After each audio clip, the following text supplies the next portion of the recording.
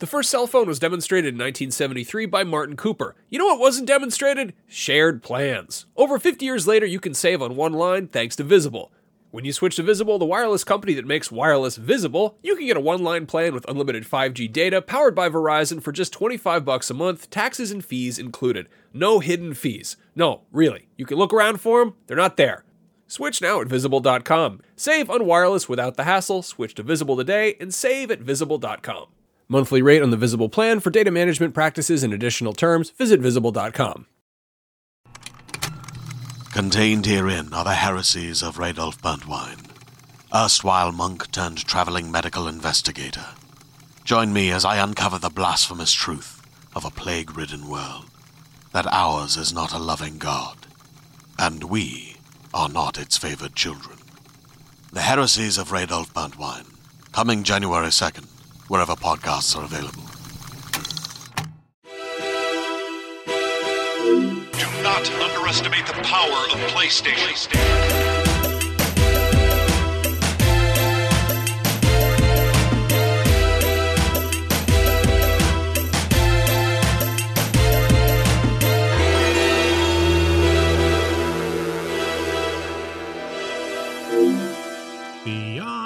Beyond! Welcome, everybody, to Podcast Beyond, episode 469. Ooh. Yeah. 469. Stop it. Official Really? number of sex stuff. Stop it. Anyway, I'm Max Scoville. I'm joined by Brian Altano.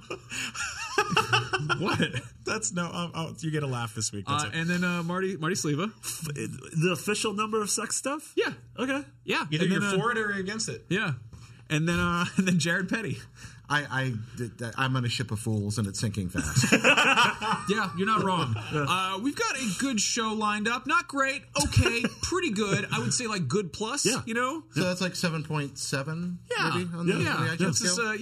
It's a rent don't buy of a free podcast you can download.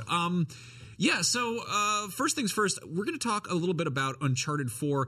Marty, you had a chance to go down to LA and hang out with Naughty Dog. I did. And you got to check out Uncharted's survival co-op. Yeah, which is super cool. And it's cool. I was the first person outside of Naughty Dog to play this. I guess it's like base pitch is it's like Gears of War's Horde mode / Halo's Firefight, which is a up to 3-player cooperative mode. And it's 50 waves of enemies, but it's in all these separate chunks. So it's in 5-wave chunks, which I think is really cool because you can sort of do the first 5 waves and then stop for the day and be fine, as opposed to like Gears where it's like, no, you gotta finish all 50 waves even if it takes you 4 hours. Wow. Yeah. So cool. they checkpointed a Horde mode, basically? And so they checkpointed a Horde mode, and one thing I really like is that every 5 waves, it goes to a new map.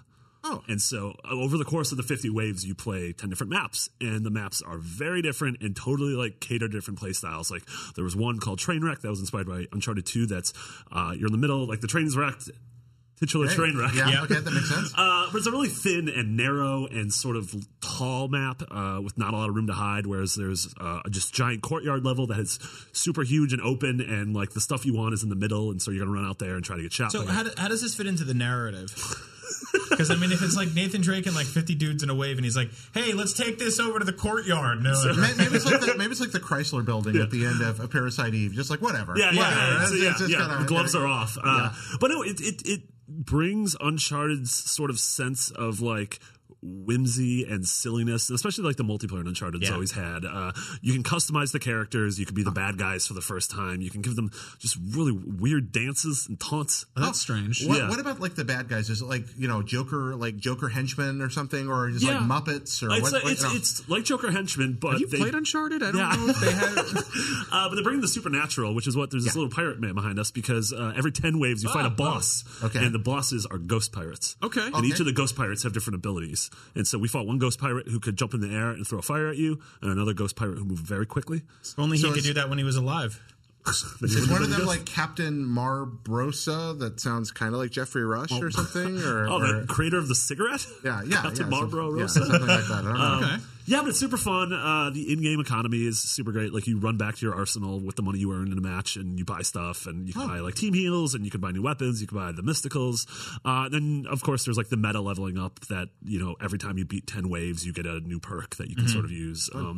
Honestly, this is a really cool, fun multiplayer mode, and like a lot of people probably played through Uncharted 4's campaign 6 months ago or whatever, and then put it down. But like they've been giving a drip feed of free multiplayer updates for the past 6 months, and they're doing it into 2017. And this is completely free, and it's coming out in the middle of December. This is sort of a nice surprise on top of that kind of multiplayer roadmap they put together, which I think they've done a really good job of sticking to. I was kind of amazed at that because I mean, not to say I have any surprise that that Naughty Dog has their ish together, but a lot of other companies would just be like, "Here's what we're doing. We'll get to it when we get to it." You know, like coming soon is like the most frequently seen words when it comes to video games. Yeah. Until they just say that and they're like, oh, it's vaporware now. Exactly. But yeah, it's cool. And I mean, like everyone's stoked about when we're going to see the single player DLC, which there's some rumors that maybe we're going to see it at PSX. Yeah. One of the rumors was it's about Sam and Sully. Yeah. And on this note, this is actually going to be playable at PSX. Yeah, so for anybody who's attending, you actually get to jump in and go hands on.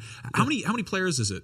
It's up to 3. You can play it by yourself or with 2 friends, or with like 1 friend or 2 friends. If you play it by yourself, you can have AI companions, or I mean, it got super tough. Like the difficulty really ramped up in the 20 waves I played. So that's definitely something I'm going to want to do with 2 people. Yeah. Like a little menage, if you will. Oh my! How long do you think 50 ways to take to get through based on what you did there? Probably a couple hours, honestly. Yeah. And they get super tough. And if you're playing on like a medium difficulty, you start at the beginning of the wave. But if you're playing on crushing, you're going to start back at like the beginning of the set. So it's gonna be tough. And how's like ammo and guns handled? The same way as the regular game where you're picking stuff up? You're picking stuff up, but you also the money you earn for kills and for using your abilities and everything, you go back to your arsenal, which is like a couple drop boxes throughout the map, and then you can spend it on upgraded guns, or you can spend it on like I kept getting the El Dorado mystical and throwing out a weird mummy coffin and killing It's really cool to see like an Uncharted game where he does have kind of an arsenal that he can build up and go back to. Yeah, I know they mess with that with multiplayer a little bit. Yeah, really cool and then certain like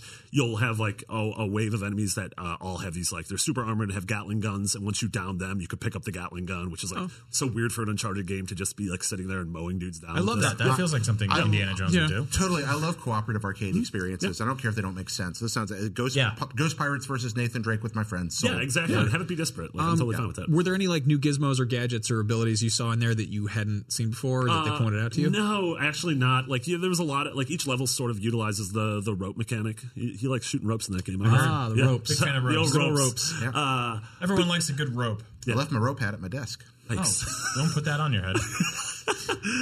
But no, it pretty much takes in all the everything you saw in the single player mode, and then all the different mysticals and weird stuff that they had in the multiplayer mode. Are you talking about the rapper mystical? Yeah, shake your ass, watch yourself, show me what you're working with. That really is. Those are the kind of the tenets of the survival. Are those the difficulty levels? Yeah.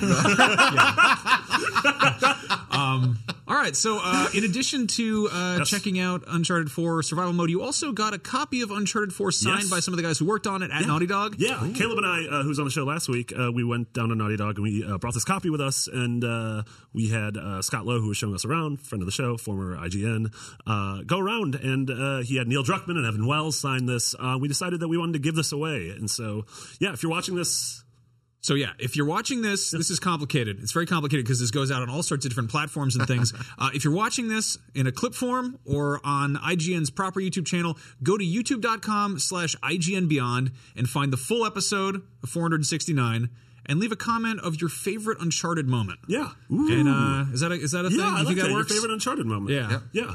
And then we'll pick one random winner, and we will send you a copy of the game. And if you just saw this in clip form, you should watch the rest of the episode because we made a joke about the rapper Mystical. We sure did. It's true. And if you're watching this as a full episode, I'm sorry we brought up the Mystical thing again. Yeah. Anyway. Yeah. It is. No, it's IGN Beyond. Yes. I'm positive. Yes. No, Beyond and Unlocked are IGN Beyond and IGN Unlocked. Is this the call out to there being a full episode? Because we didn't do that at the beginning like we... Yeah, we did. Forget it. It doesn't... It's... Well, anyway. Wait. Okay. So, moving on, Persona 5 is delayed, and it has killed the spirit of Andrew Goldfarb, which is why he's not here. Not the spirit title.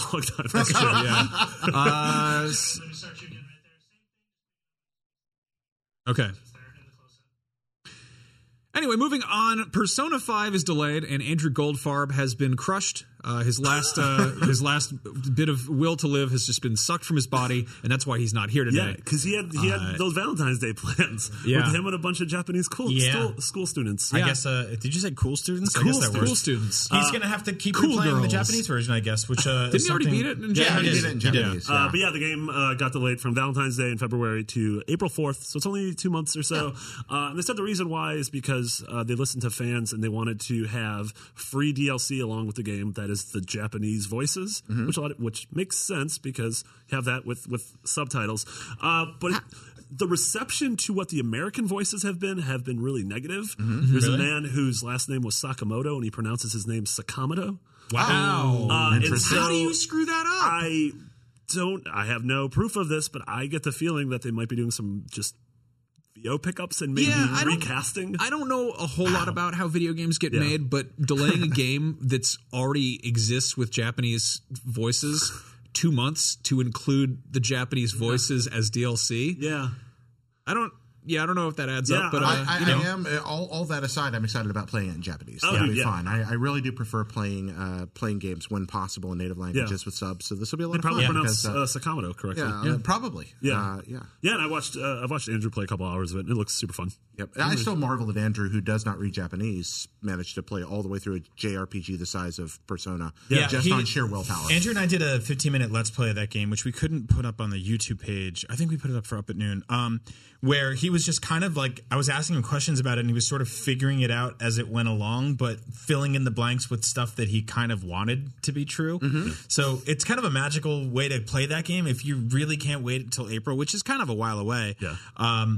Try that out, because we were basically like walking around the high school, and he was just like, I was like, why is this guy mad? And he's like, I don't know, maybe he's mad that he forgot his school lunch today. And Well, I was you've like, done you that. sure? You've done that with like soap operas in foreign languages before, right? You sit there and you kind of make up the story. No. You've never done this? No. Oh my gosh, we used to do this all the time. You sit down with friends. You sit down with friends in college or something, and you watch a soap opera, like a Korean soap opera or a Spanish soap opera, a language that we're not particularly familiar with, and you just make the story up.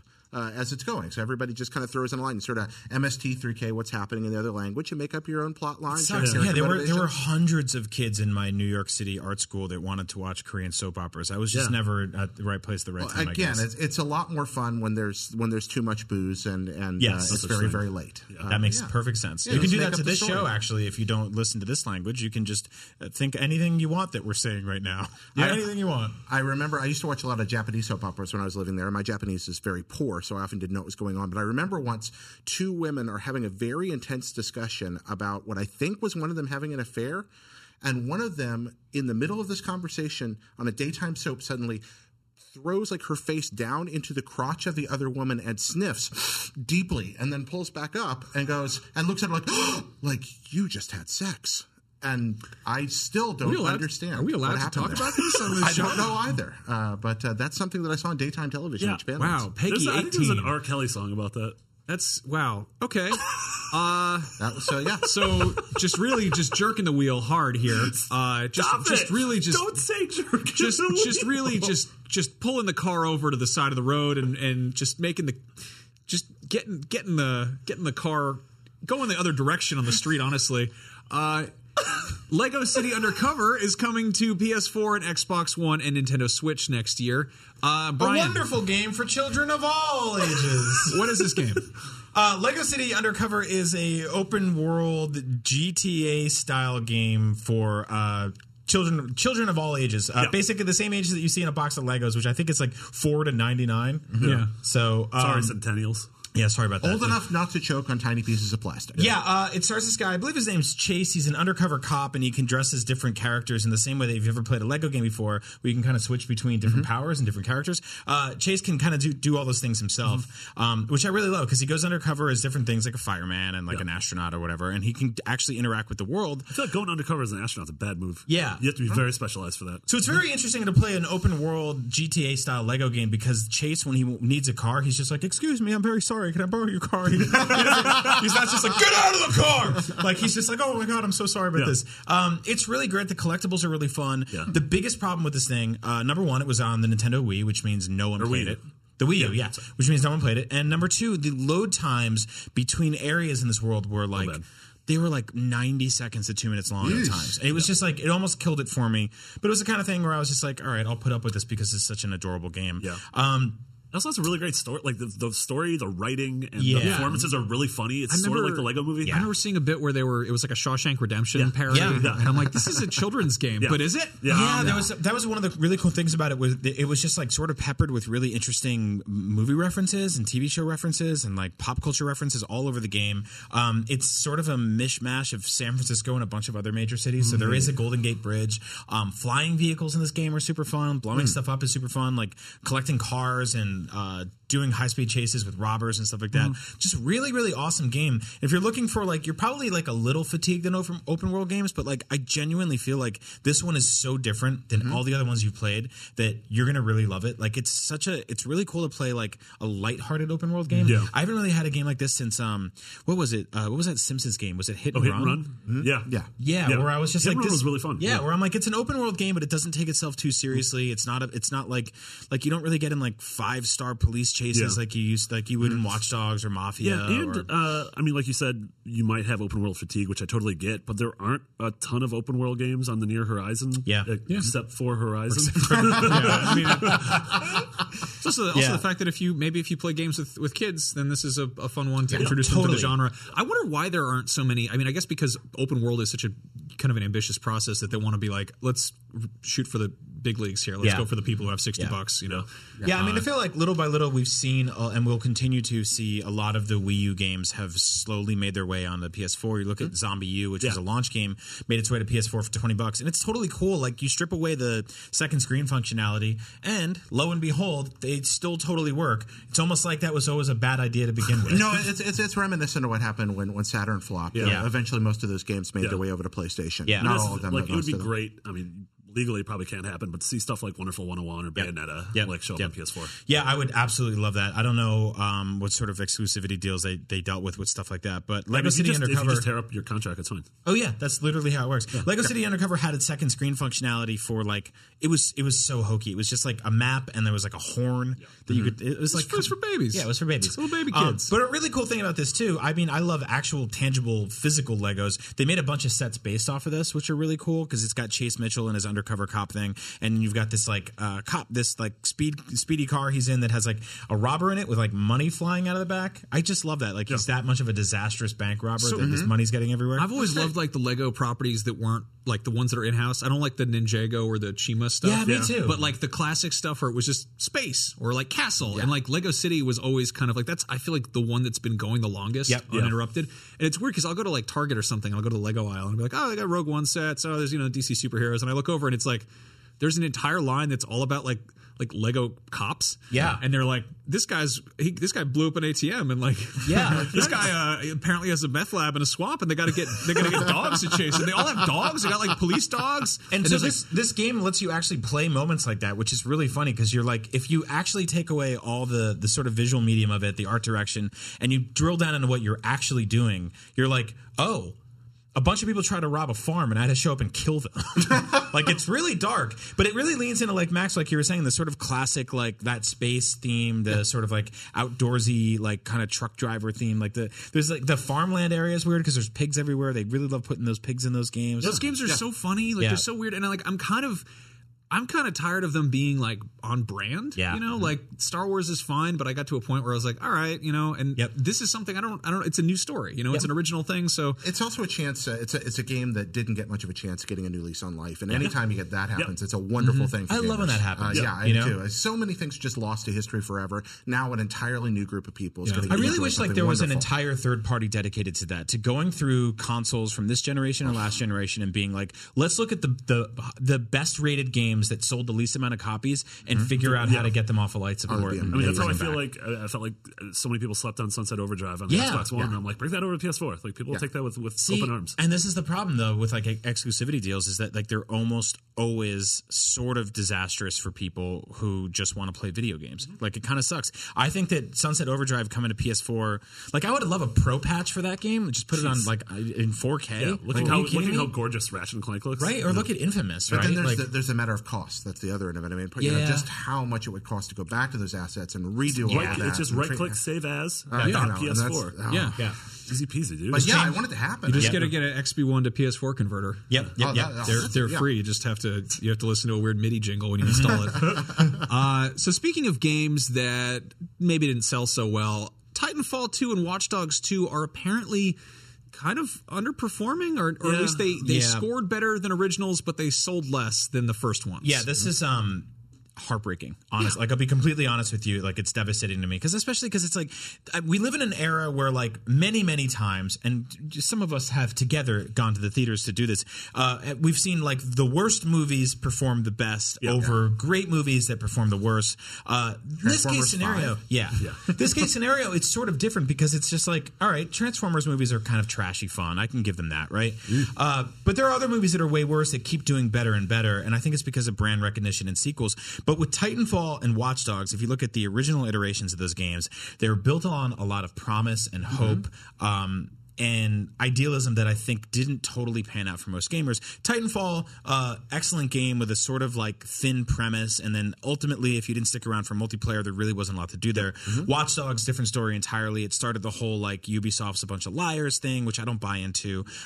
Just sort of like the bull shots and getting hoodwinked by the E3 gameplay versus what you're actually playing thing. So I think people got burned by those things, and as a reaction to that, Respawn and Ubisoft sat down and said, let's take these IPs and let's make the best games we can possibly make out of them. And they did. And they listened to feedback. They did. And everyone in Titanfall 1 was like, I want a campaign. And so they're like, here you go, an awesome campaign. Yeah. Everyone in Watch Dogs 1 is like, hey, don't reveal your game this early, and then lighten it up a little bit. Make a more fun protagonist, make a more fun city. Although in the case of Watch Dogs, they might have carried that a little too far on the other end. I'm glad they listened, and they've done some really neat things. But I've been walking around the office watching people play Watch Dogs. And who watches the Watch Dogs? Yeah, Jared. The moment I saw, a guy with glowy mask face, I'm like, nah, Wrench, I am never. Wrench is dumb, but you play, like, you forgive it because that game, I'm probably having the most fun I've had with an open world game. I'm getting echoes of Far Cry 3 in that I pretty much abhor the people in it, and the story is like nonsense.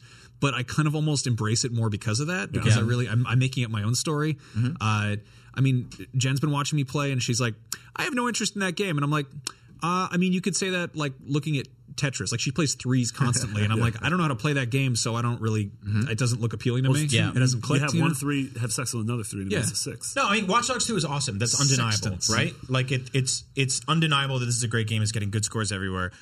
What I don't understand here is sort of as gamers, and we're all guilty of this, our inability to sort of forgive a franchise for wronging us once. And I don't know how we move on past that. And I understand video games are expensive, and this is the time of year where you're like, I got to give my money to somebody, and it's got split in so many different places. I have another theory here on this. Okay, so I think everything you're saying has merit. I really do. I do think we should give games second chances, and I do think people listened. But this year has been a tremendous year for video games. One of the best in my lifetime, honestly.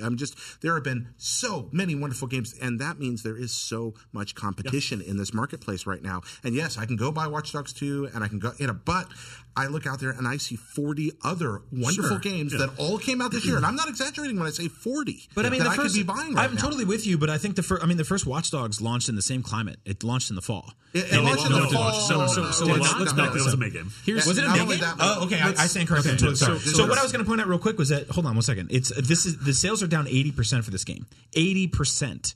Like, that's not just like, oops. That's like people are just are allergic to this thing. Like, that's a big drop. What were you going to say? I was going to say the other thing we're not counting is the install base and the size of the library. Like, both Titanfall and Watch Dogs were not exactly, I don't think they were exactly launched, but they were very close to launch. It was like, I think within the first Titanfall was a few months, and then Watch Dogs would have been, but then it got pushed until May or whatever. Yeah. But because of that, I think that people were like, what do I play? There was that weird point in 2013 when new boxes came out, and everyone's like, all right, what do I get? Yeah, I agree. Those were also cross-platform games. Like, people were playing them on 360. I agree with that. I think on the flip side, like, if you have 50 million PS4s in the wild, that's all the more people that you can sort of infiltrate with a game like this. Yeah, it just kind of bums me out. I think there's also the fact that there's more people who have been hyping up stuff like, Uncharted 4, The Last of Us, or somebody goes out and they get a PS4. Like, Watch Dogs 2 is fun, Titanfall 2 is fun, but like, it's not going to be the top of your list of a game you'd recommend. So that, if they're like, hey, I just bought a PS4, what do I go buy? Everyone's going to say, like, Uncharted, Bloodborne. There's like 10 things you would say first. But then perhaps the thing to say right now is, in the midst of all this, if you can afford these good games, play them. Maybe buy that Watch should be the Dogs message, 2. Like, if I have to be the guy that gets up and says that, like, yeah, I'll be your friend on the couch. It's like, buy Watch Dogs 2. I think a major thing, too, is that if you look at Titanfall was directly affected by Battlefield 1 and Call of Duty, right? Mm-hmm. I truly believe that Watch Dogs was directly affected by Mafia 3. I think having open world crime games with a black protagonist within a month of each other is kind of a thing that people were like, I don't know. And I think a lot of people kind of felt a little burned on Mafia 3. I know it was the second best-selling game of MPD last month. Yeah, and it was the fastest-selling 2K game. Yeah, like, by all means, it's a hit, and the reviews were kind of mixed all over the place. Watch Dogs were a lot more positive. Yeah. IGN's not so much, which, I'm not totally in 100. I stand behind because I work for us. IGN, that guy IGN, the one guy named IGN, he's a fussy reviewer. Dan Stapleton's review at IGN, I didn't completely agree with, because I'm actually having a ton of fun with this game. It's probably my game of the year, honestly. Wow. On a strictly gameplay level, I think that this is Watch Dogs 2 is this year's Metal Gear Solid 5 in terms of being able to tackle a scenario as creatively and as dramatically different as possible. Each time I'm finding myself replaying missions just because I'm just like, I can handle this completely differently. Well, how about this? Based on what I saw of the first game, plus some of the buzz that I got around to the office from it initially, plus the silly man with the face, I never gave it a chance. I'll go play it now. Yeah. So you convinced me.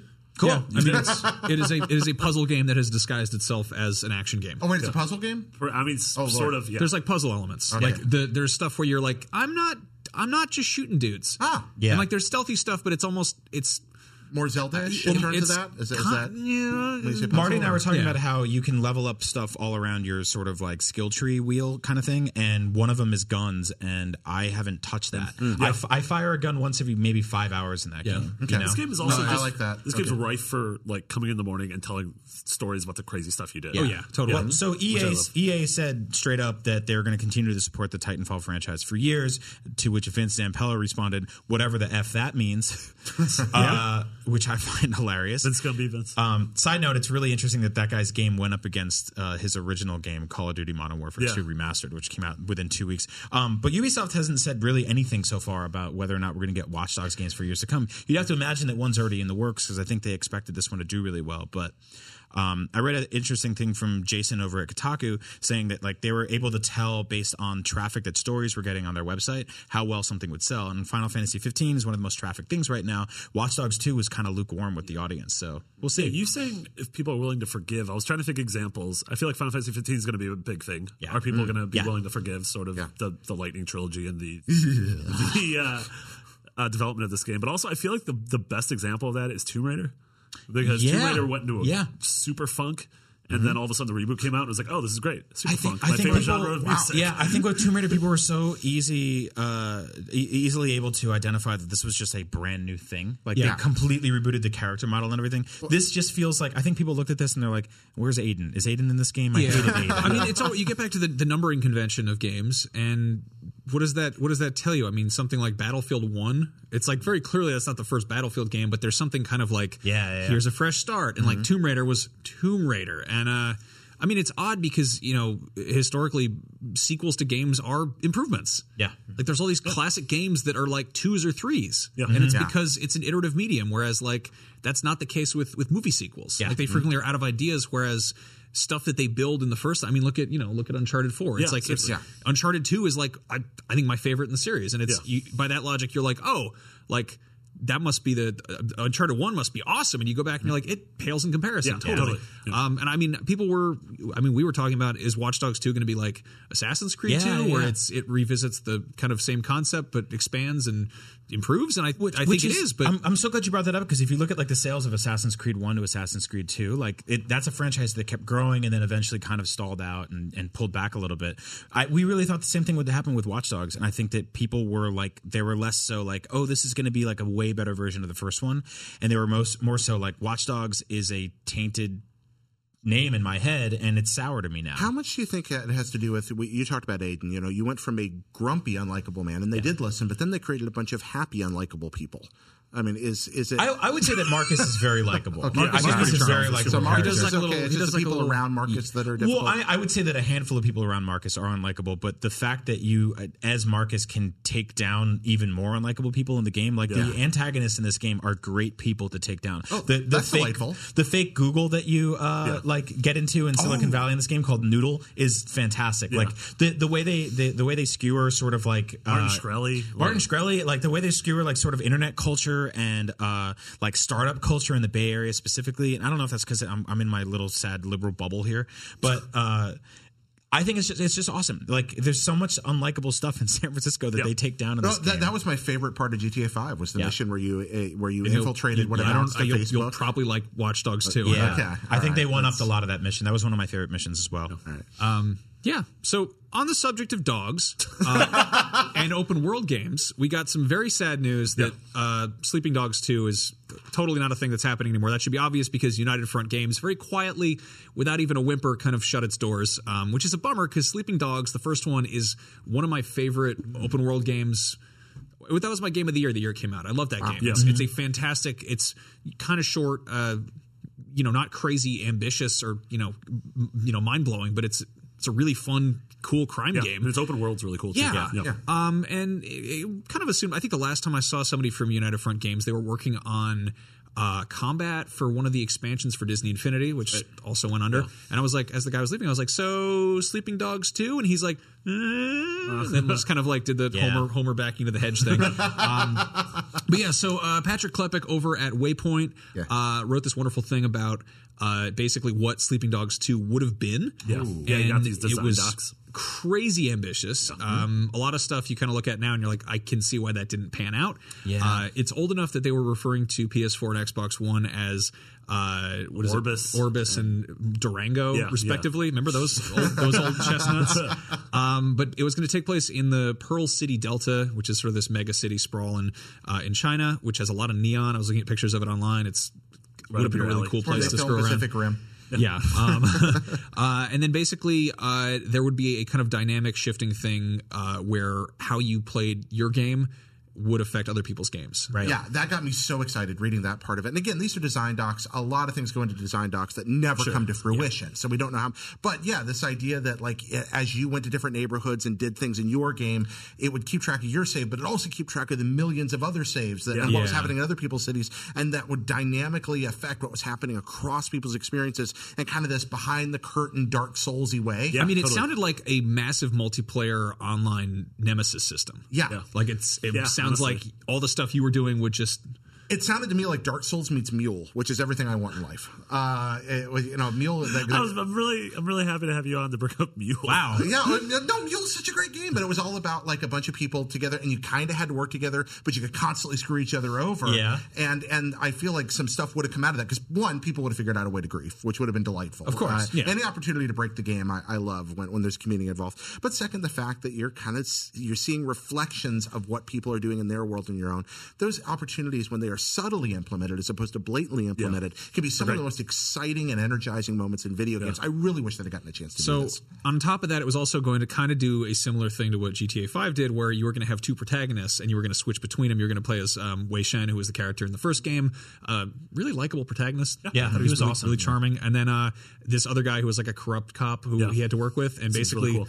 you guys could arrest like any NPC in the game. And I don't know how that would have worked, but yeah, like Then you could, I was just like, excuse me, sir, I need to arrest you now. I mean, I don't know if it'd be one of those things where you wind up like, oh, wait, my partner's the last boss. What the hell? Like, I don't know what it would have been, but that's so good. it was a really cool idea. And it was kind of this weird layer of metagame where, on top of the online stuff and your city being dynamically affected, it was also you were affecting your own game by how you played your game.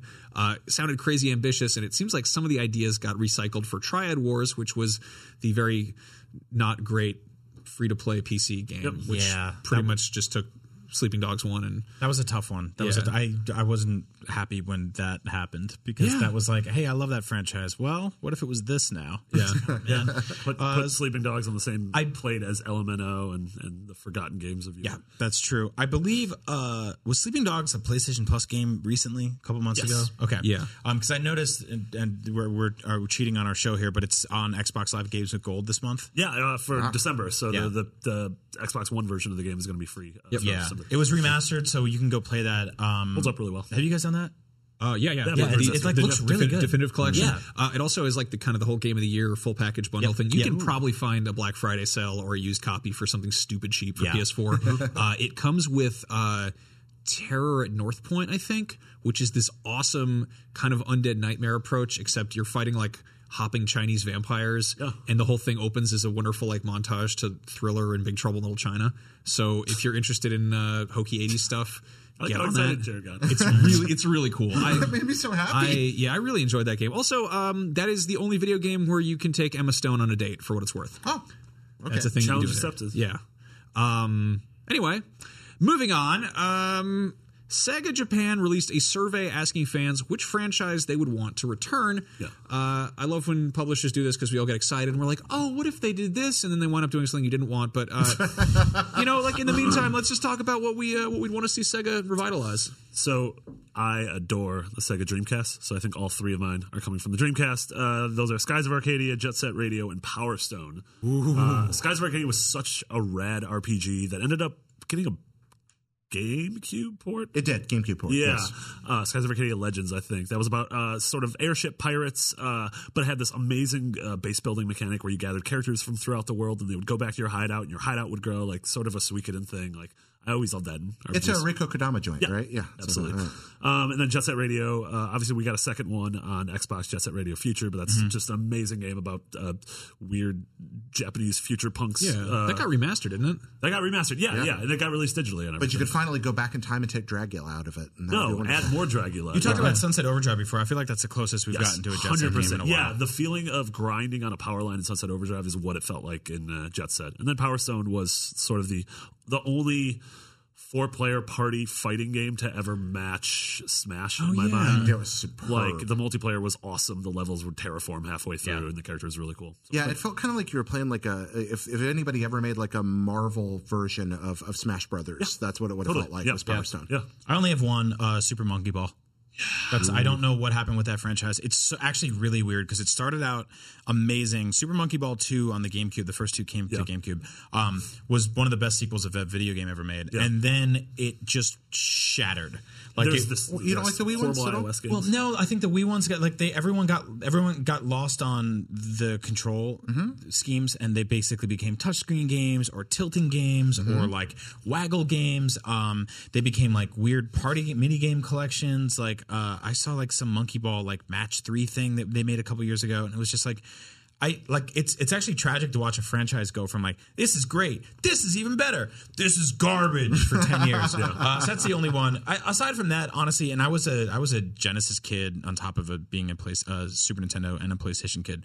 I don't really have as much nostalgia for Sega Genesis as other people do. I don't really think a lot of those games were great. It did what Nintendo. I beg to differ. I think the Sega Genesis was a great system. Did you have one? I'm just kidding. No, I did have a lot of favorites though from it. There's just I think there's a lot of stuff that kind of aesthetically was really pleasing. Going back, like I love Kid Chameleon back there, as you can kind of tell by how I've styled my entire life. That was literally a game about being a punk ass kid who got sucked into VR and then went around trying on different hats. It's actually kind of similar to Assassin's Creed if you stop and think about it. You're just you're like, oh, I'm going to travel through history with different hats. Yeah, that Shinobi dude was his uncle. But yeah, like I would love to see Kid Chameleon get like a crazy, like I feel like in this kind of nostalgia fueled post Blood Dragon, Double Dragon Neon sort of era, like people would be really down to see something hokey like that. On top of that, Comic Zone was super cool.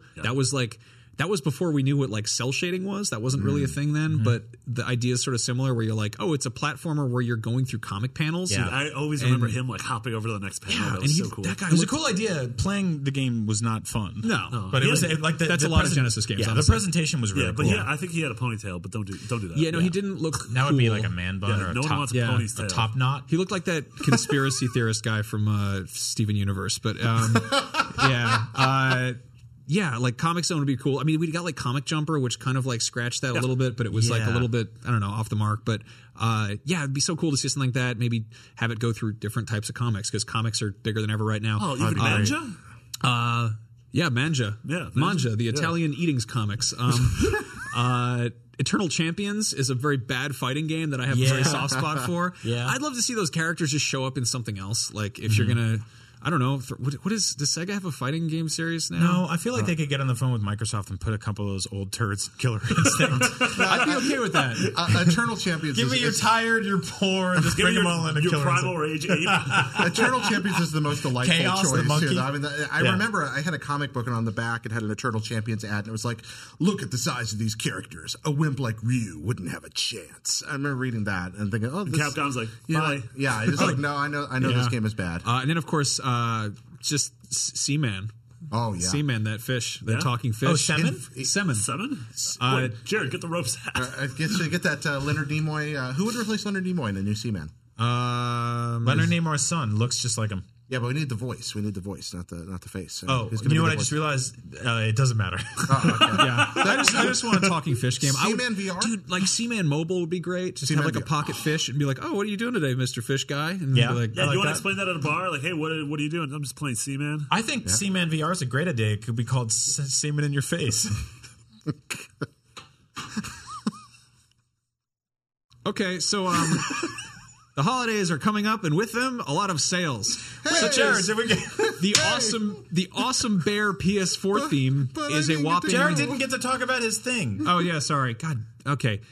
Here's what I literally wrote in the notes. Jared probably wants some weird ass ancient Japan only Saturn port of an MSX2 RTS spinoff from the creators of Nobunaga's Ambition or some swear word. And then he wrote, "Yeah, that's pretty accurate." So go ahead. What do you got? I got a couple. Of course you do. So Valkyria Chronicles is my favorite Sega game. We just had a remaster not too long ago. I'd love to see a legit good continuation of that series back in a mainline console and see it get just a wonderful treatment. Advice from Skies of Arcadia, isn't it? Yeah, exactly. There we go. Skies of Arcadia crossover. Wonderful. But yeah, that's a marvelous tactical game, RPG. Really good story, wonderfully put together, and one of the just still looks great, stunningly beautiful. Choo Choo Rocket, which is one of the best like couch party games ever. So how do you bring that one back? Do you want it in first person? No, I don't. I want Choo Choo Rocket. I just want a sequel that's designed for like. Honestly, I want it on the Switch. Really? So I can take it to parties and just Karen my way in and be like, hey, it's 4 people and we're playing Choo Choo Rocket. And I think pull a Karen. Yeah, from the pull a commercial? Karen. And you could very quickly. You could mix it up a little bit. That psychotic cat chasing those mice around. You understand Choo Choo Rocket in like 30 seconds, but it doesn't get boring because it switches up so fast. Have you played a lot of like third-person stuff in VR? Because I think that would be awesome. Like if you could Choo-Choo rotate Rocket? the table, Looking down at like the Choo Choo Rocket. Choo Choo Rocket VR would be really cool. Oh, that could be really cool. I hadn't thought about that. That's a really good idea because I like third-person VR stuff. The best VR stuff I've played has been third-person. What if they made it like just incredibly realistic? Like they threw it in like CryEngine and they had like a real cat that comes out and it's got like hair coming off it. There is no and real cat. It catches the mice and it's all ripping it apart. I love that. No, I think it was Tycho from Penny Arcade who said there is no more visceral creature in video gaming than that cat. Like that cat is the most evil thing. I mean, it's a cat that goes into a rocket full of mice and eats them all, and they scream. It's pretty rough. I kind of just want Alien, but with like where the cat.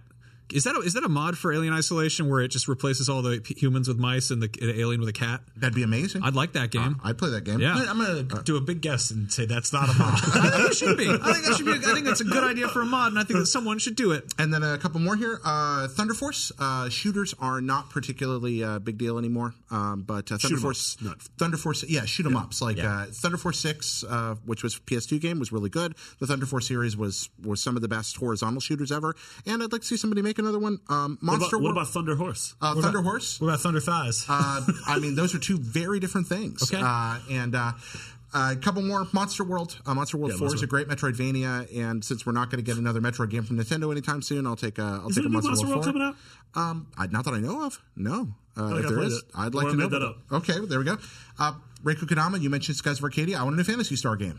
Same designer, Phantasy Star 4, one of the great RPGs of its era. And then PSO games don't count. PSO's fine, but I want a new mainline Phantasy Star game.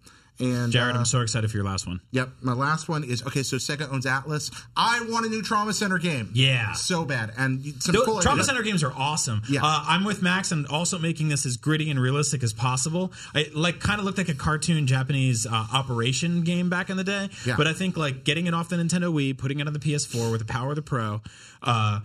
Blood everywhere. Yeah, just real guts, real time. Real guts? Yeah, parents crying in the other room. My son! Marty had an idea before the show that VR would be interesting for Trauma Center. God, I don't know if I can handle that. Yeah, I think that'd be really nasty. But I don't know if I can handle it, says the guy who wanted Seaman in the face. See, I'm not. It doesn't mean I want to. And that's what I got. Anyway, the holidays are just around the corner, and the great news is there's all kinds of great sales coming your way. For those of you who have a PS4 with no theme on it, great news, because there's the Awesome Bear PS4 theme is a whole 5 cents off through January. And I just bought it.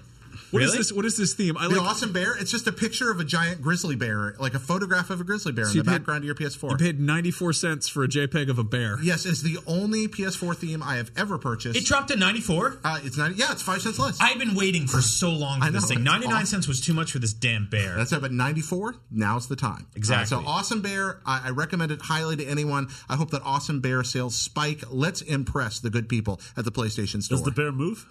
No, he just sits there. It's an awesome bear, not a dynamic bear. Yeah, that's dynamic bear. That's a different one. Also, if you slide the screen up, he becomes a black and white bear from a different angle. Also, if you ever want to have a really good laugh with some friends, go in the PS4 theme store, because it's just terrible in there. Oh, yeah, it's a wreck. There's one where it's just like, oh, what's this? It's cool guns, and it's just like guns in the background just firing off constantly. You're like, yeah. I mean, if you're into guns, that's fine, but like, as a background noise, that's I feel not like really... there should be an entire drop down subcategory for Juggalo themes on there, because there's really a lot of them. It's just like Fago 69 presents 420 911. I mean, it's like the theme store is like going into a Halloween Express on November 5th.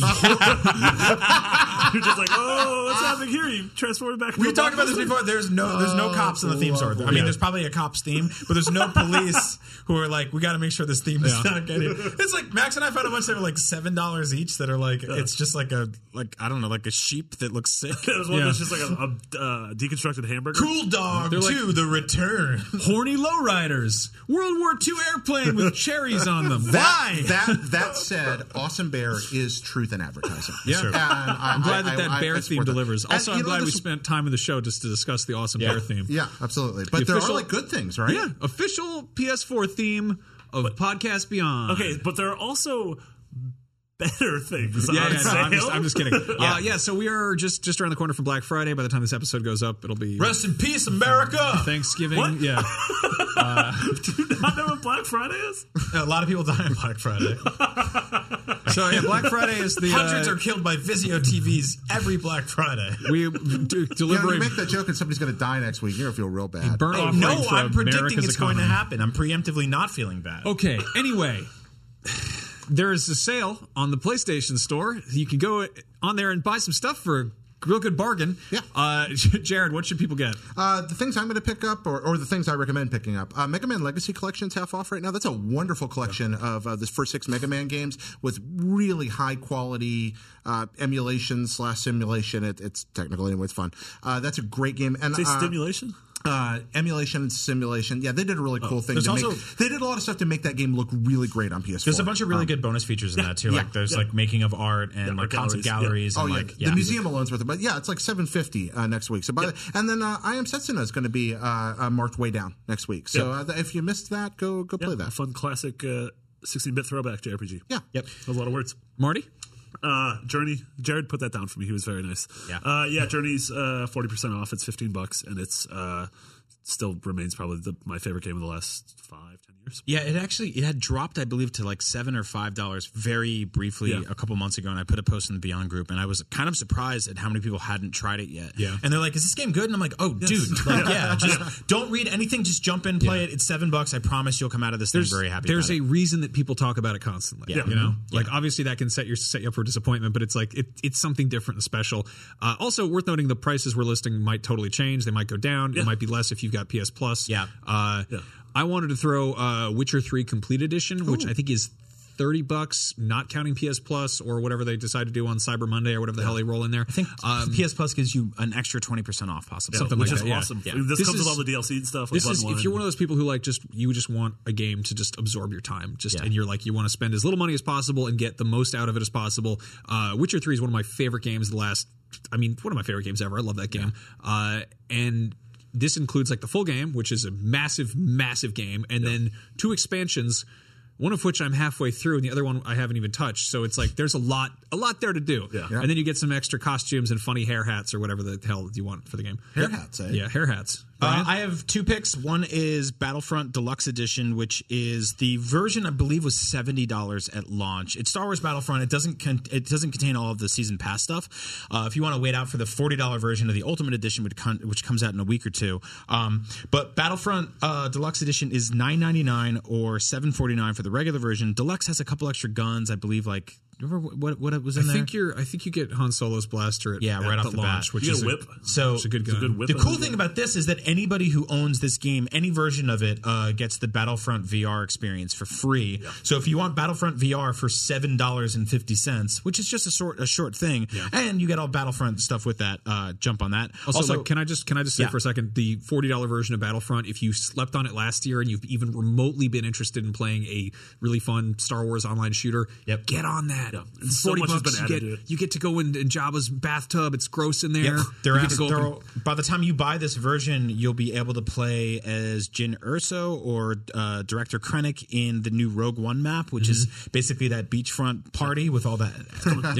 That's coming out real soon. All the ads. Operation Spring Breakers. And my last one is Mad Max, which is $7.99, and again that might be tilted a little bit with the PlayStation Plus discounts, but $7.99 for one of the best open world games that you probably didn't play. Really fun, really cool. Doesn't really tie into the movie as much as I think a lot of people hoped. Yeah, but it's gorgeous. The voice acting is really good. Car combat's really good. Yeah, it's great. It's a game that emphasizes car combat, which very few. It feels kind of like Double Dragon meets Twisted Metal meets Assassin's Creed. Dang. Whoa. So yeah, good pedigree there. Yeah. Now it is time for the show part. Damn it. Now it is time for What VR Playing, the number one VR segment of the show that we do here. Yep. Brian, you got one of those hats that you can go into different places with. Funny Vism hats. Shout out to Tiger Bauer for the name What VR Playing. I'm going to get through these real quick, but there's a bunch that I really like. Hot takes. And some that I don't. Number one, Space Rift is $19.99, just launched last week. It's sort of like an episodic sci-fi TV show from the 90s. It's pretty low budget, but it's kind of endearing, like in a funny way. Jared, I think you'd be really into this. Okay. The voice acting is like either super British or very badly Scandinavian. I can't tell, which I kind of love it for. This is like the VR version of Red Dwarf meets like Space Rangers. Kind of, okay, yeah. I'm there. And it's all first person, and it's sort of like this story based thing where you start off in space and you do some space combat. It's a little less disorienting than say something like Eve or the Call of Duty thing. But I kind of like this. I would wait for this to drop to like a few bucks. It's totally like just a middle of the road type of experience. But if you're looking for something that's like less totally intense dogfighting and you want to just kind of mess around in space for a little bit, this is pretty cool. Number two, Time Machine VR, which just launched. It's $29.99, but I think it's actually a little cheaper with PlayStation Plus, like most of these things. I really like this game. You're in a time machine that goes back to dinosaur times to investigate how they lived, so you can bring back ideas to the future to save people from a planetary like virus wipeout. What? Yeah, okay. Exactly. What? Video games. So it's first person and you're in a time machine. It's a little disorienting at first. You tried this yourself, right? I got very nauseous like a year and a half ago. I played this demo. How do you know you weren't just sick in general anyways? Yeah. Coulda, yeah. So it's really cool because it's basically this. You're in this underwater pod that reminds me of the thing that the kids drive around in Jurassic World. Yeah. You go down underwater and the left trigger actually freezes time, so you can go right up in like a big like giant dinosaur's mouth and look at his chompers and see how he eats. You can X-ray scan his stomach and see a whole bunch of like baby little animals in there and stuff like that. Yeah. It's real gross and real cool, and I really like it. It's a good time for by Minority Media, by Brian Altano, age 8. Made Papo EO. So that's right. Strange, strange second game. Yeah, from the makers of that comes this. Okay. Number 3, Hollow Ball, which I believe the embargo's up. If not, rolling the dice on that one or rolling the ball. But I like this game. I couldn't actually get it to work as well as I wanted to because this is one of those VR games that really needs the entire depth of your living room, like HTC Vive levels of like we need your room. when you're playing a VR game that can't fully capture where you are in the room, I think I've talked about this before, but the way my living room setup is, it's a little squashed and there's like a sectional in there. So if you back up too far to play a VR game like that, I'd have to stand up on my sectional, and I just look like an idiot holding like 2 wands and a hat, and I'm jumping on my couch. Like you look like a stock photo of a gamer. Yeah, like a disgruntled little baby boy. So this is sort of like a first-person Pong style game that I think they're going for kind of like an esport approach. It's very highly competitive. The art direction is kind of Tron-ish, and it's only $14.99, and I think it's even cheaper with Plus, like always. So check that out if you have the space for it. Like I always say, I really, really wish it was mandatory to put a demo for every one of these things on the store. Number 4, Trackmania Turbo just launched, or it's been out for a while, but they put out a free VR update. The game is usually $39.99, but with the Black Friday sale, it's actually under $15. 40 levels were added for free in VR. And it feels sort of like one of those like weird 90s or mid 2000s like Hot Wheels racing games. Oh, nice. It's kind of somewhere between a third person roller coaster game and just like Burnout. Yeah. So I really like it. It's just a fun little thing they've thrown in there. If you have the game already, totally free update. If you're looking for a cool, like kind of less drive clubby, more arcadey Burnout style racing game, check this out. It's super cheap, really fun. I had a really good time with it. And if you buy this, that's like you get the regular game too. Yeah, totally get the full game, which doesn't really work in VR. But like I said, 40 extra levels. The full game is awesome. It's got tons of really cool stuff. So like maybe if you're expecting to get a PSVR for Christmas or something and you want to just jump on something to screw around with, it's a good option. Yeah, honestly, like if you're getting a PSVR for Christmas, I mean, just go through the last few episodes and dig through what I've talked about here, because I think that there's like there'll be like something like 45 different games on this thing by the end of the year, and it's like there's a bunch of hidden gems on there. Yeah. And number 5 is Gary the Gull, which is totally free, and it's an interactive film that just launched. I haven't actually got to try this out yet. I have done this. Yeah, I played this at a demo. I finally have something to say about PSVR.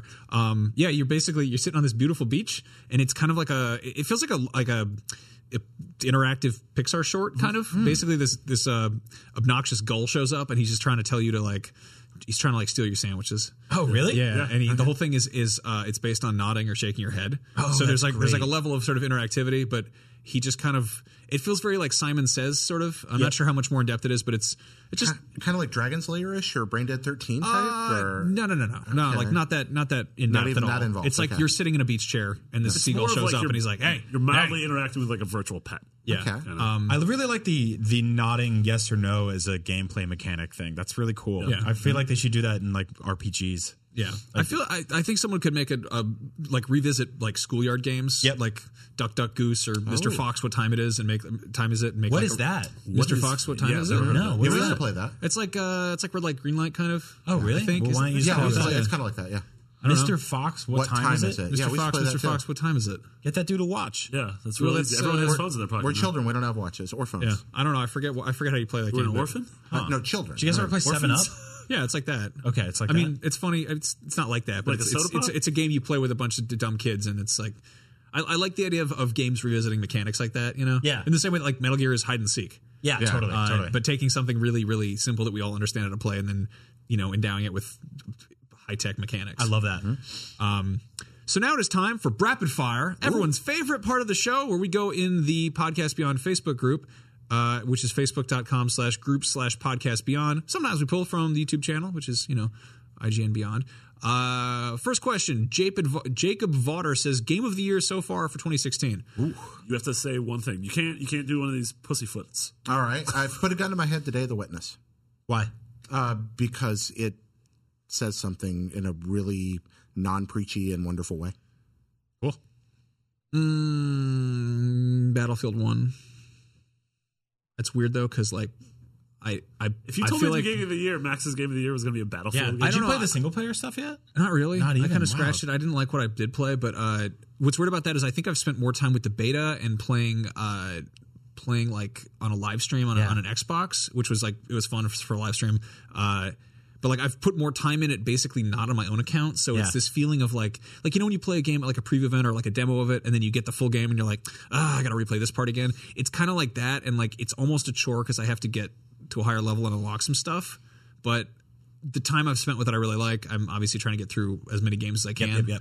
I know where Battlefield is going, but I mean that's going to be one of those ones I keep jumping back into. Yeah, I'm kind of bummed I haven't gone and played through the single player yet. I really want to. A lot. Yeah, There's I can't horses. wait. Yeah, there's horses. My pick is Watch Dogs 2. Like I said before, it's just on a gameplay level. I think it's just like one of the richest, deepest games this year. The fact that I can like approach combat scenarios without actually using my gun. One of my favorite things to do in that game is come in with my 2 different drones, call different gangs and cops onto a scenario, and just sit back and watch everything play out, and go in and extract the FBI data that I need and leave. It's like also one of the funniest games I played this year, just in terms of not even writing, but just like moment to moment things happening. Yeah. Watch Dogs is on my short list, but I agree with Jared. I think The Witness would still be mine. I think the sort of puzzle language of that game and the ramp up, I think, is singular in games. I've never seen anything like it. Side note, if you guys were to make a guess, which I think is like really interesting that we all almost had very different answers here, what do you think IGN's Game of the Year will be? The Witness. You think so? Yep. I think Pokemon Go. I think Witness, Overwatch, Pokemon. What about a lot Inside? of people are saying Dishonored. Inside got a 10. Yeah, I know Lana's is Dishonored too. Interesting.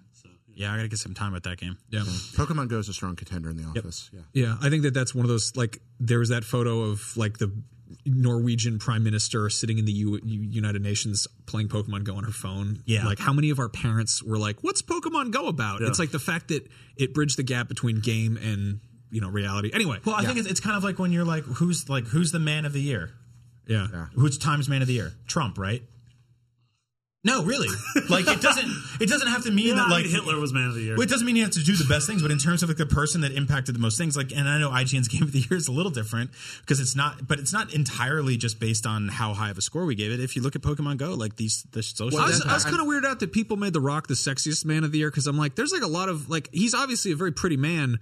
He's very muscular and all that, but he's also charming. Like he's funny. He's got like a wonderful. He eats a lot of food. He has a good Instagram. Seems like a very good father. But yeah, he seems like it's more like I think he's just a great guy. Like I mean, I would like I don't know a lot of women who are like I would F the crap out of The Rock. They're more like I love him. He's lovable. Maybe the good folks over at People are finally trying to understand that personality goes a long way. Maybe I do think personality and a giant muscular self.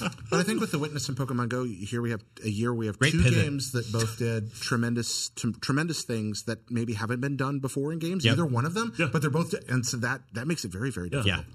All right, Sean Messler says, what's the craziest jerry-rigged way you've ever used to get your gaming fix? When I moved to LA, my HD TV broke about a month later, so I hooked up to my PS3 to my portable DVD player with a 7-inch screen so that I could finish Infamous. I love that. Yeah, this question was asked in the group by Sean, which spawned this entire thread of people responding to it, which you should go check out because it's really, really funny.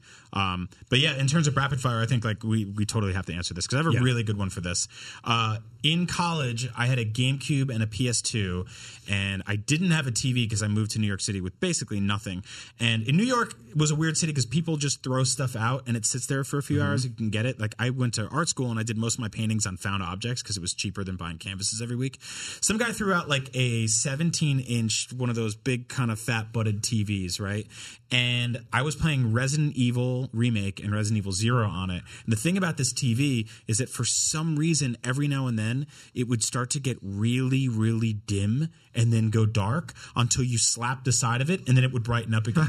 So I'd be like playing in the basement of the Trevor Mansion or whatever the hell they call it in Resident Evil, and like it just horrifying monsters would be coming towards me, and all of a sudden the screen would get very, very dim and dark.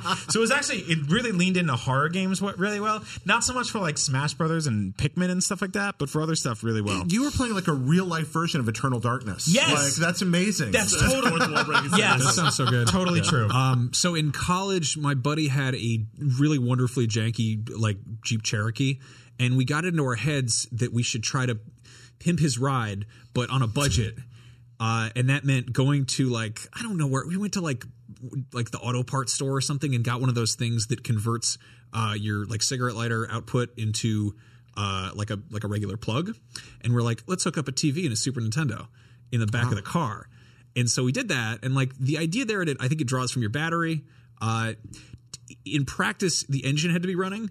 And so we had like a little TV in the back of the truck, in the back of the Jeep and the Super Nintendo. But like you'd also be sitting there basically tailgating, but the engine would be running. So it's just like a bunch of carbon monoxide.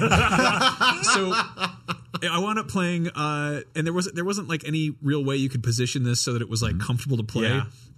So I remember playing one time while he was just driving around. I'm just like lying on my back in the back of the truck with like the TV just sort of in my lap, and like I'm kind of like got the Super NES like wedged up behind me, and I'm just playing the first level of Star Fox, and he's like going around corners and everything rolls around and there's like a soccer ball back there with me, and I was like, all right, but and then when he goes to get gas or something, he has to shut off his car. The Super Nintendo shuts off, right? Yeah, it wasn't a good setup. I don't know. It was just sort of like one of those things where like, we're dumb, we don't know anything about cars. Let's do this. And then I've got a photo somewhere. It's just like the back of his Jeep with like the TV in it. We've got like the start stage for Street Fighter, and there's just like a bunch of Mountain Dew cans everywhere, but they're like the Safeway brand Mountain Dew because we were also that is an excellent like low budget like 90s Super Nintendo commercial. Yeah, I think the only thing I have remotely close to that I remember was when the first Pokemon came out and trying to play it with a flight, because there was no backlight on the original Game Boy, and so trying to play it like on car rides at night using a flashlight like wedged under my chin and doing this. I'm like, what am I doing? I remember like going under a hoodie or like something like that, and like just that was. You could buy that horrible thing that you like stapled onto the front that had the mirror or had the magnifying glass and the speakers and what's that thing called? Mine's really sad and pathetic. It was all from childhood, just moments where I wanted to play games that didn't have them, and I had that video game mania that was instilled in my soul. So like I wanted a Nintendo for a long time and couldn't have one, so I would at school, as soon as I finished working on my assignments, I would flip my paper over and draw Super Mario Brothers boards, and then I would draw my little path through them with my pen and the hops, and I would move the AI creatures around and hit my head and have things pop out, and I would do that until Mario died, and then I'd start drawing another life and try that. I would go. I had to spend. So you drew out entire levels. Yeah, I would draw them all. Because I used to do that play too. them That's with my really pen, funny. jump over things, and and that was like I want a Nintendo. So I did, I would get those little tops like scratch off cards for Donkey Kong that had the Donkey Kong boards. And you would scratch off your route, and I would play through those. But I remember my dad was a pastor, and I'd spend a lot of time at the church, and the church computer didn't have any games on it, and I would just be bored and want to play a video game. So I'd turn the word processor on, and I would like write text adventure or RPG commands in, and then I'd imagine what happened, and then I'd write the next part to be like, you struck the orc. The orc struck you. I love you, Jared Petty. Killed the orc. Like, I love I would you. just make up things in the word processor and pretend I was playing That's so cool. a text RPG. That's so cool. Like, I think it's amazing that, like, I mean, I have like game developer friends that they pull up, like, they'll tweet out pictures every now and then of like, look at these, like, I drew Mario levels when I was a kid. Yeah. It's weird that you and I both did that, and that we didn't like. That's not really. We didn't get into like actually making platformers. That end of it, yeah. What's wrong I used with to us? make. I used to make like paper Game and Watches that were basically like fighting games that would have like characters on each side that you could control with pieces of paper. So I would basically like draw like Ken and Ryu and put them on each side of like a little thing. And I was like, I had a Game Boy, I had a Game and Watch, but I'm like, I can also make my own. Yeah. And they would you could like move them up and down and kick each other. Maybe someday we will. Maybe someday we will. One thing I've always loved about side scrollers and just kind of platformers, and I mean specifically I think like Super Metroid, but it's that kind of that ant farm like fish tank view. Yes. Well, And we look at that like Wes Anderson view almost of like a cutout of the world. And I mean, I used to love drawing like bases. Like I draw like blueprints for like weird secret bases, and they'd be like, oh, here's where the hovercraft goes, and oh no, there's a gargoyle over here. And it was kind of like that sense of like discovery. And then when I first played Super Metroid, I was like, oh, what's all this? And like Prince of Persia, like I love that sense of like you're exploring this area, but it's kind of manageable enough that you're not just like getting, you don't get lost you that can way. consume the information on a single screen. Yeah. All right, so that was fun. Blar Lucian Curtin says, what games do you like the idea of but do not actually enjoy? Springboarding off what I just said, the Souls games. I wish I enjoyed them, but I don't like the crushing difficulty so much. But I love the kind of the sense of exploration that they have, where it's like, oh, instead of having like a checkpoint or whatever, it's like, oh, you've got to open a gate for yourself. And they've been really strong against ever putting in some sort of easy mode or anything like that. But I feel like they should at least put in like some kind of like, I don't know, like walking tour mode, like just to see the art in that world, like remove enemies, remove doors. Well, I mean, what sucks is that the enemies are a great part of it. Yeah. But it'd be cool to just sort of play like Invisible Man mode, where you could just like walk through a Dark Souls game or a Bloodborne game, just see all the like creatures interacting in the fly in the wild. I'm sure somebody's modded that in there, but yeah. Mine's probably Minecraft. Oh. Love the idea of unlimited creativity and freedom, but You don't every have time it? I play that game, I'm just like, oh. Yeah. I don't want to build a house. Mine's stupid. Mine's Smash Brothers. I get it sucks, man, but I get immensely excited watching that roster come together every 3 or 4 years. Seeing characters like Snake and Sonic and like everybody else show up. Mega Man when Pac-Man when he showed up. I was at the live thing when they introduced Pac-Man when Sakurai came out at E3. And I remember walking out of there being like, that's so cool. All these levels are awesome. The art's so cool. I'm going to buy the amiibos and stuff like that. And then I was like, oh, wait.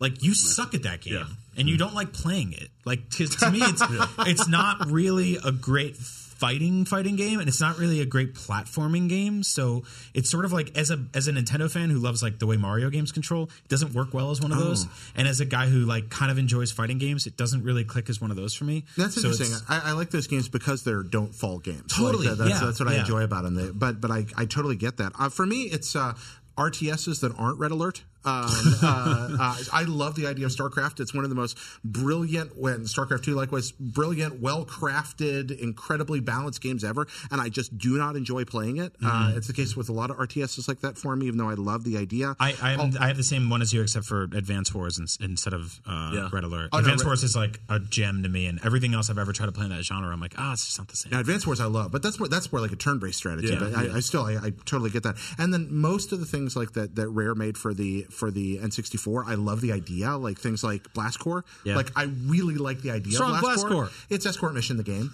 Like it sounds really, really cool until you start playing it. I'll be honest, I played that game in like, I don't know, I was probably 11 or 12, and it was one of those things where we never really stopped to figure out how to play it. And I was like, you can blow stuff up. That's all right. I'm a cement mixer. That game rules. Be a dump truck. And I'm like, it's a great idea, but I don't like playing it. I love the art direction. Any other N64 Rare games? Well, no, because I don't think a stupid bear with a stupid bird in his backpack is a good idea for a video game. Oh! Take that over to Unlocked and let those boys know what's up. Yeah. Anyway, Samuel Jordan says, "I'll have the money for a PSVR, but should I hold out and save to see if the Switch is worth it?" Yes. I mean, if I feel like this is like, I want to get Chinese food. Should I hold out for pizza? Like they are completely different things. If you have whatever X amount of money and you're like, I'm going to buy one thing in the next year, should it be PSVR or Switch? My thing is, wait until January to see what the hell the Switch is. Wait till you see how much it costs. Wait till you see, hey, are we getting Zelda or Mario at launch? Are we getting neither of them at launch? Are we going to get third-party support? Yeah, is the launch lineup just going to be a bunch of Wii U games? I mean, I'm one of the people that will tell you that a PSVR is completely worth it right now. And that I've been, I won't say burned, but I've been sort of knocked back a little by the last few Nintendo consoles that I'll get one at launch because it's my job and because I enjoy video games and it's what I do. But it's also because I think that like eventually after the first year or so, you're going to see that once the third-party support starts to dwindle on this thing and you're just left with first-party games, you're going to have a lot of the same stuff that we've always had. Whereas I feel like PSVR is going to continue to grow. I hope I'm not wrong about that. I think that's all marvelously valid. I'd still wait. I'd wait because even though I think PSVR is also worth it and really love it, I'd wait to see what is coming with Switch because the first 3 years of Wii were pretty great. Yeah. And I'm totally willing to hang around for that. If this does turn out to be a low-priced, reasonably capable switch-off machine that does amazing things we've never seen, and it's Pokemon Stars, if Pokemon Stars and Zelda a new and Mario 3D and a Pikmin, Zelda game, all in the first, I want that. Pokemon game running in HD. Exactly. Yeah. It could be absolutely lovely. So wait to see is my thought on the matter. But if you really want a VR and you can afford both, I mean, Super Hypercube and Thumper and Rez are rad. Yeah, so I feel I'm like, if you have a PS4, like this feels like a good sort of like companion piece to a piece of hardware you have already, right? I don't think I would go out and buy a PSVR just for PSVR, but as a guy who owns a PS4 already and just got the Pro, like I think it's sort of like it fits in nice with that whole universe, that ecosystem. I hate using that word, but there it is. Is it the eco or the system? Both. But yeah, it's always wait and see with Nintendo, right? And I think you guys are right in terms of just like, let's see how this shakes out. All right, David Brander says, I'll be teaching scuba diving this weekend in front of the National Dive Officer, head honcho type. Pretty scary. Do you ever feel apprehensive about your work when certain guests come on or other personalities? When I met a bunch, I was in this little documentary a few years ago that being at IGN helped me become a part of. It was about the origins of Atari. And I met the guys that made the games I grew up on, a bunch of these Atari OGs that had created some of the first home console software. Being in the room with those dudes, most of whom aren't in the industry anymore, I was butterflies in the stomach ain't the word. Like I was shaking. It was so amazing to go to that premiere and be around them. Yeah, because these people had fashioned my childhood. And your job. Yeah, and my job and the course of my life. They had created worlds that inspired me to be the person I am. I ran into Steve Russell at the Video Game Museum. He's the guy who made Space War in 1961, 62. I just bumped into Steve Russell a few weeks ago, and I was a blathering idiot for an hour. Not you. It was extraordinary. Yeah, I know, it's a blathering idiot. That's what I do. But yeah, this is the guy that, I mean, arguably the real creator of video games. So cool. You know, along with a couple other people, Willie Higginbotham and Ralph Baer. Where'd you run into him?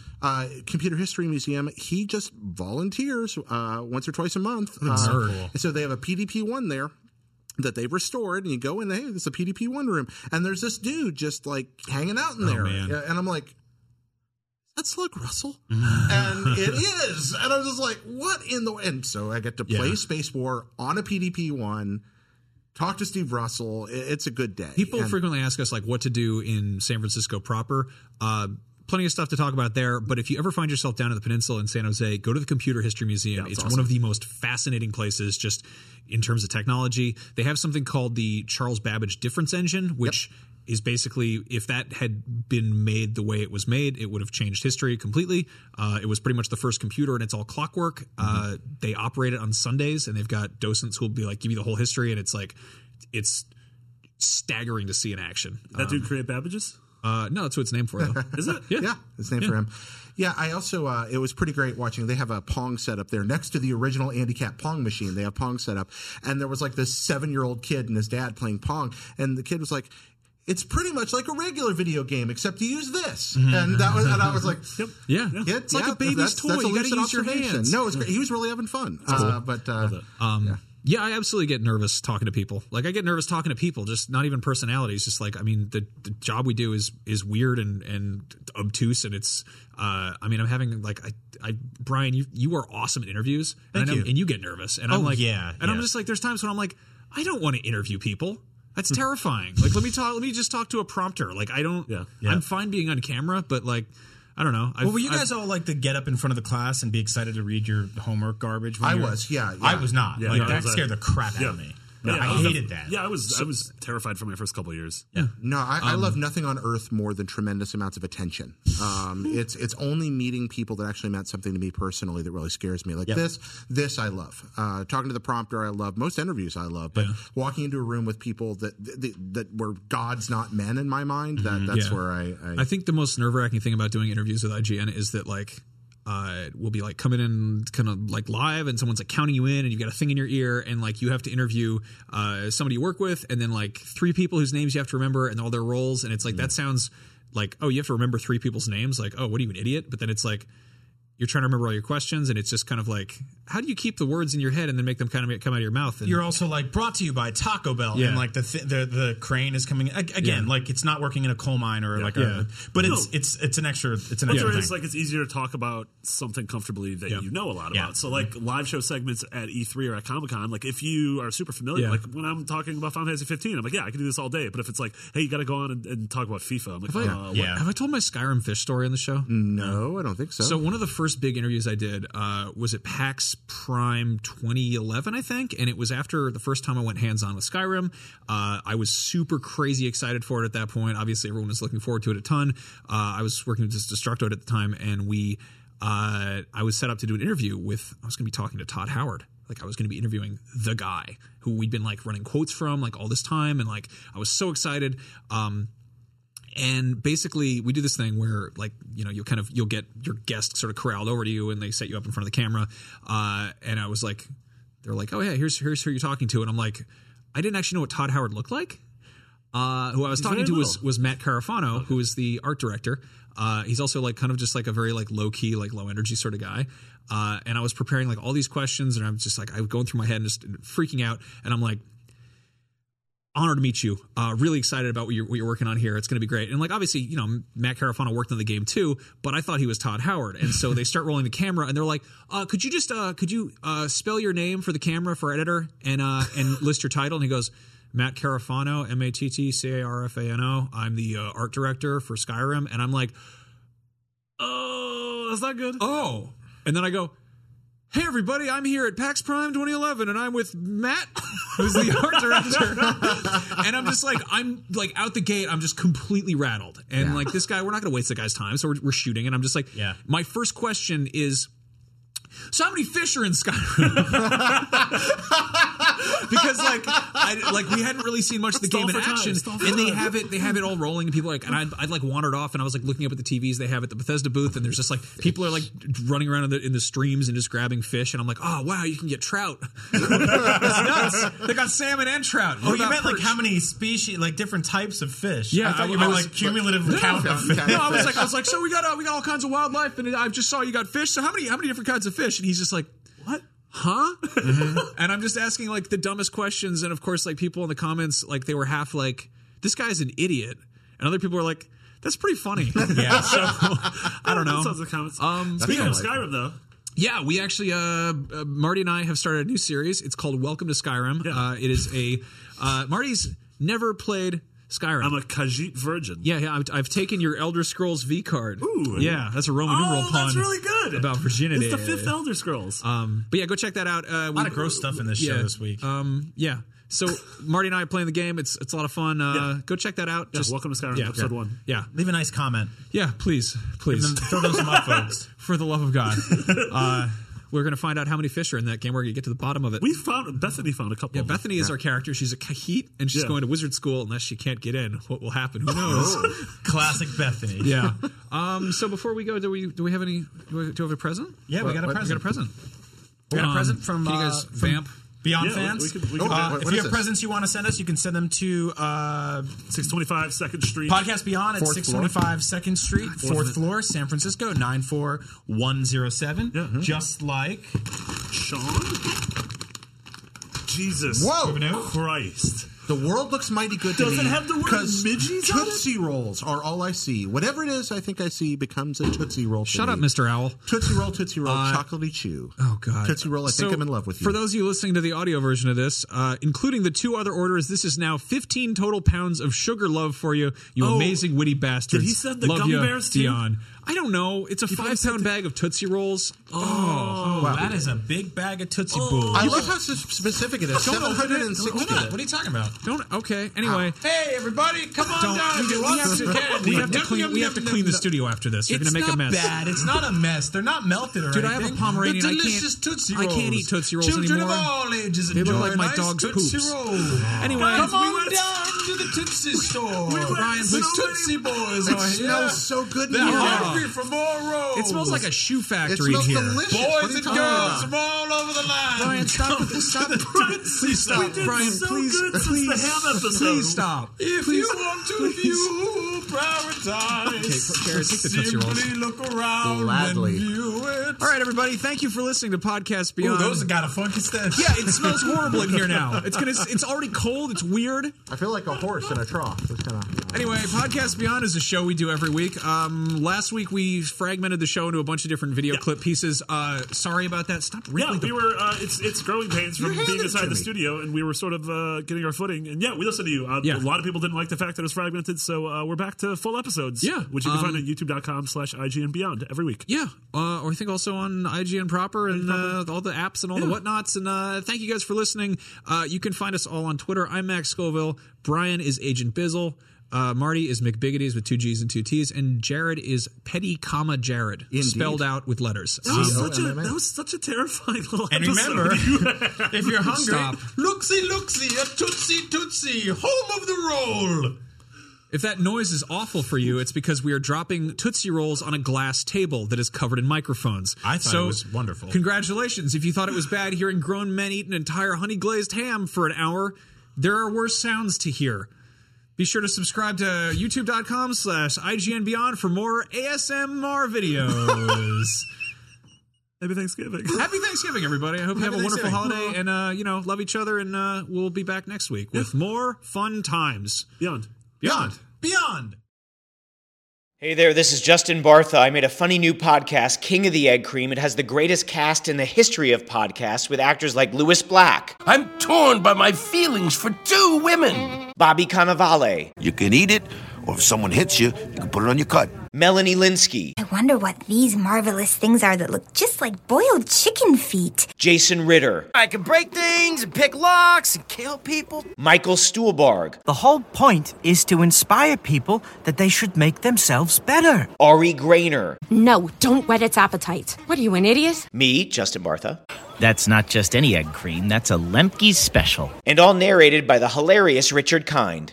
This is the story of Harry Dalowitz and how he rose from nothing to become New York's King of the Egg Cream. So if you like funny true stories, come listen to King of the Egg Cream, available wherever you get your podcasts.